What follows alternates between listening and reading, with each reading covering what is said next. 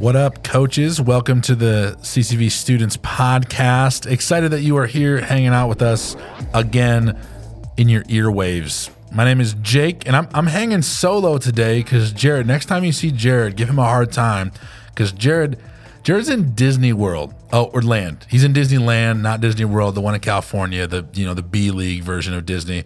He's there just with his wife, hanging out for a couple days. Someone gifted him just the opportunity to go. And so that's awesome. Excited for him and just kind of sad about my life and how I'm not in Disney. But I'm here with you, and that's just as good. So here's what we're going to do a little bit. This is kind of the format. We're going to talk about something that's happening in the world and kind of just beat it up a little bit, talk about what it could look like if you brought this up with your students, see if it's something that your students are talking about. And I know, here's what I'll just say. If you are on the Netflix, the show that you've probably seen pop up that's been very popular recently is a show called Squid Game. And I don't know if you've seen it. I also don't know if you have to watch it if you haven't watched it. What I'm going to tell you, though, is that this show is probably a show that a lot of your high school students have seen. Junior high, I hope your junior high students haven't watched it. But Squid Game, here's the premise of the show. It's a show about, it's kind of like think in your brain mixing Hunger Games with the Saw franchise. So it's a little bit of everybody's in this room together and they have to complete tasks. Last person standing wins all this money. But what's interesting about the show and what may make you want to check it out is it asks a lot of, in my opinion, heavy questions about morality, about right versus wrong, about what is fair and what is not fair. And I think it's interesting. I think it could open up some interesting conversations. I think you could ask, just literally asking someone about marbles. If they've seen that show, they would go off on a rabbit trail and talk to you about it. And so I think it might be something, just, hey, feel it out. See if it's something that your students have engaged in and watched, and you might be able to talk about it with them and really hopefully ask good questions about morality, ask good questions about what would you do in this scenario if you were ever in this scenario? Would it be okay to do what's best to keep yourself alive, or should you be doing something to make sure that you're doing what's best for the people that you're with? And it's just impossible questions that are tough to think about and talk about. And I think those type of questions are the most fun questions to have with students anyways, the ones that are tricky and tough. So, hey, talk about it. And listen, it's in a different language. It's in Korean, I think. I personally would choose to watch it in Korean with subtitles versus dubbed. But you didn't hear that from me. There's stuff. Read the IMDb page, decide if it's something you want to engage in or not. But I bet your students are watching it, so it could start up some good conversations. Here's kind of a good question. Speaking of ways to engage with your students, here's kind of our question of the month. It's this: what's realistic? How much time is realistic for me to hang out with students outside of the weekend? I think you hear from us all the time, hey, in ministry, we value your time on Saturday and Sunday nights. It's important. But if you want to have lasting impact with your students, you have to put in time outside of the weekend. You have to make an effort to invest with them, whether that's via text, whether it's hanging out, whether it's doing things together. And I would argue that you hanging out with your students outside of the weekend 1 or 2 times does way more for your relationship than every Sunday night or Saturday night ever would. And so you got to find ways to make that happen, find ways to engage with others. So Jared, I'm just literally stealing Jared's notes. Shout out Jared. He's a smart guy. He did some research on the front end of this. So he asked some student pastors. He asked all the lady student pastors for us, which is annoying that I just refer to them as lady student pastors because we don't ever call the guys student pastors. So I apologize. Just our best student pastors that just all happen to be ladies are sharing some ways that their coaches have engaged with some of their students. So a couple of this is from Nicole out in East Valley. Some of her coaches have been doing movie nights or kind of like craft days. I love the idea of doing something together. It's a memory that you can make together. And maybe this is awesome with holidays. You can build a gingerbread house or something. I don't know what you do for the holidays, but you could do that. Basically pick someone's house, hang out there. Maybe project a movie on the screen outside. That'd be kind of fun. Amanda in Peoria talks about just doing like pumpkin Listen, should have read this last month. Halloween's over. We blew it. But you know what? You probably get a great deal on a pumpkin right now. If you went to go find some cheap pumpkins, just carve them up. Just carve a little Thanksgiving pumpkin. That's not a big deal. Friendsgivings are awesome. Get everybody in your group to bring some food somewhere and just hang out. And I think sometimes we overthink this. We think that we have to plan some super impressive event. We have to plan something with invites and with just long time planning, the perfect sound, the perfect movie, the perfect music, the perfect activities to do. Oftentimes the best way to build relationships is just simply to engage in life with your students. And so find ways to just invite them into what you're already doing. Missy on Surprise has been talking about, she has some senior coaches that are doing a weekly Bible study. And I think once a month could be just as fun. I think something for you to think about as a coach, or if you have the bandwidth, if you have the time in your day, in your week, in your month to engage in and lead a Bible study with students, and if students want to come to that, I think that's awesome. Don't feel like you have to be the coach that every Wednesday nights puts something on. But some of you are listening, maybe have way more bandwidth than others. Some of you listening are like, I have 5 kids and they're all 6 and under. You're probably not signing up to lead a Bible study every Tuesday night. But some of you coaches listening, you might be in college, you might be a young adult, you might have this time, and you've been blessed with the resource of time. And maybe you're coaches that have been coaching forever, and your personal kids are no longer in your house. You're empty nesters, and you've been blessed with time.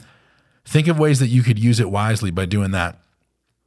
I think Missy also says they have a couple that they bring people over and they teach them how to make food. That seems awesome. I want to go to someone's house and learn how to cook chicken. I don't know. That seems fun. Engage in them in ways they want to learn how to do things. Let's see. Groups going to movie nights, froyo, boba. Not a big boba fan personally myself. It's like boogers. You're like drinking boogers. Not a fan. And let's see. Yeah, Missy says this too. It's awesome. One of my favorite things coaches do is just include a student or a few students in the mundane things of life. Hey, I'm going grocery shopping. You want to come with me? Hey, I got to run some errands. Want to come with me? Hey, my family's cooking dinner tonight. You want to come help me cook dinner? It's just easy. Invite them into your life. They're going to appreciate it. Let's see. Oh, Lyric from Peoria says that they had a group of coaches arranged to have a dad show them basic car maintenance. I love this. Show you how to change a tire. I read a tweet this last week about someone's dad being super extra, and when it just woke them up in the middle of the night when it was pouring down rain. It was like, hey, we got to learn to change a tire. You never know when your tire is going to break, and just forcing them to do it in the rain. And that's super important. Learning how to change a flat tire, check your oil, check all the gauges. I obviously know nothing about cars because I'm just reading this off the list, but oftentimes, students are super annoyed to do that stuff with mom and dad, but would actually think it's kind of fun to do it with you. So finding ways to do that. Leah in Peoria also said, hey, they did a serve project together. They helped at a diaper bank. Not even really sure what a diaper bank is. If you see Leah, ask her about it. Is that just means, I don't know. Does that mean that they're buying diapers? Are they cleaning diapers? I don't know. A lot of questions. I have kids that understand. Let's see. A group on our campus got together at the New Year. This is last year. Okay, New Year's coming in hot, and wrote out New Year's resolutions on note cards. So they all got to do it together, and then you can hold yourself accountable to that. And so, man, just be creative. What I would encourage you is, if you feel on your heart you need to engage relationally with your group, then do it. Find a way to make it happen. I would also encourage you, fight the urge. Man, sometimes we do this thing where we want to text every kid in our group and find the exact right time that they're going to be able to come. And I would just tell you that most of the time you're fighting a losing battle.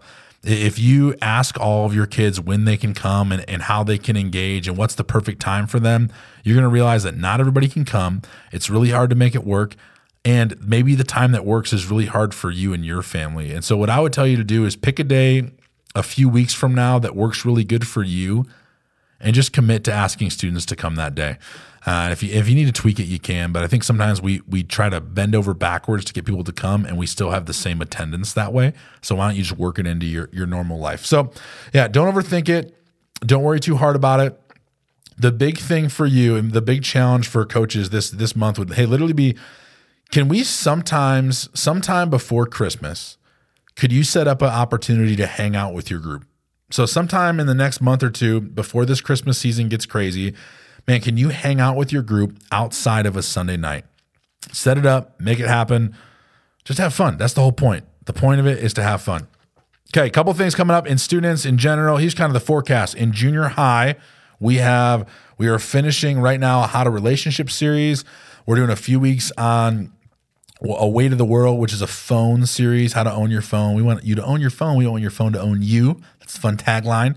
And then the last week before Christmas is just a Christmas series. It's Christmas, just one-off, where we talk about Santa Claus and Christmas trees and cookies and Jesus and baby Jesus. That's the last week before. We're going to make that happen. That's in junior high, leading up to Christmas.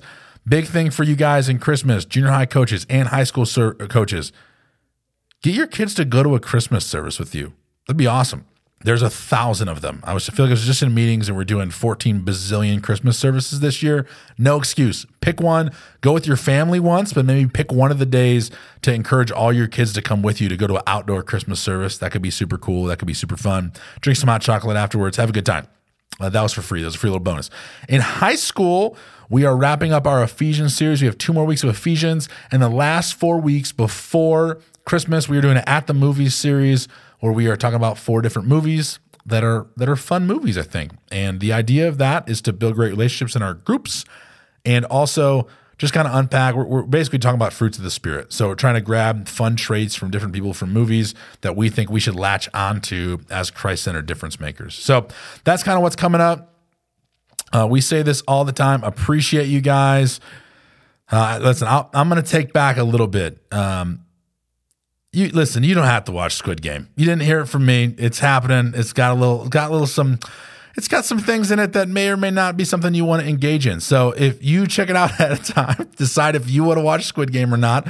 What's another thing that's happening right now? I saw a new season of Lock and Key just came out on Netflix. I just read all the comics for that this last month. So that's interesting. Check that out. That seems a little more appropriate. So if you want to watch that, see what your students are watching. Ask them what they're watching. And then just read the Wikipedia about it. If you don't want to watch the show, you at least know what's going on. You can have a good conversation. So I appreciate you guys so much. Next month, the question is just this. We're kind of asking the thought of, how do I know how much of my personal story to share with my students? That's always a hard thing. You want to be able to share things so you can relate with students, but you also maybe don't want to overshare or share too much. So we're going to talk a little bit about that next month. So appreciate y'all. Next time you see Jared, ask him how Disney World was. Disneyland. Said it wrong twice. Anyways, you guys are awesome. Thanks for being you. You're the reason this ministry works. Love y'all. See ya. Bye.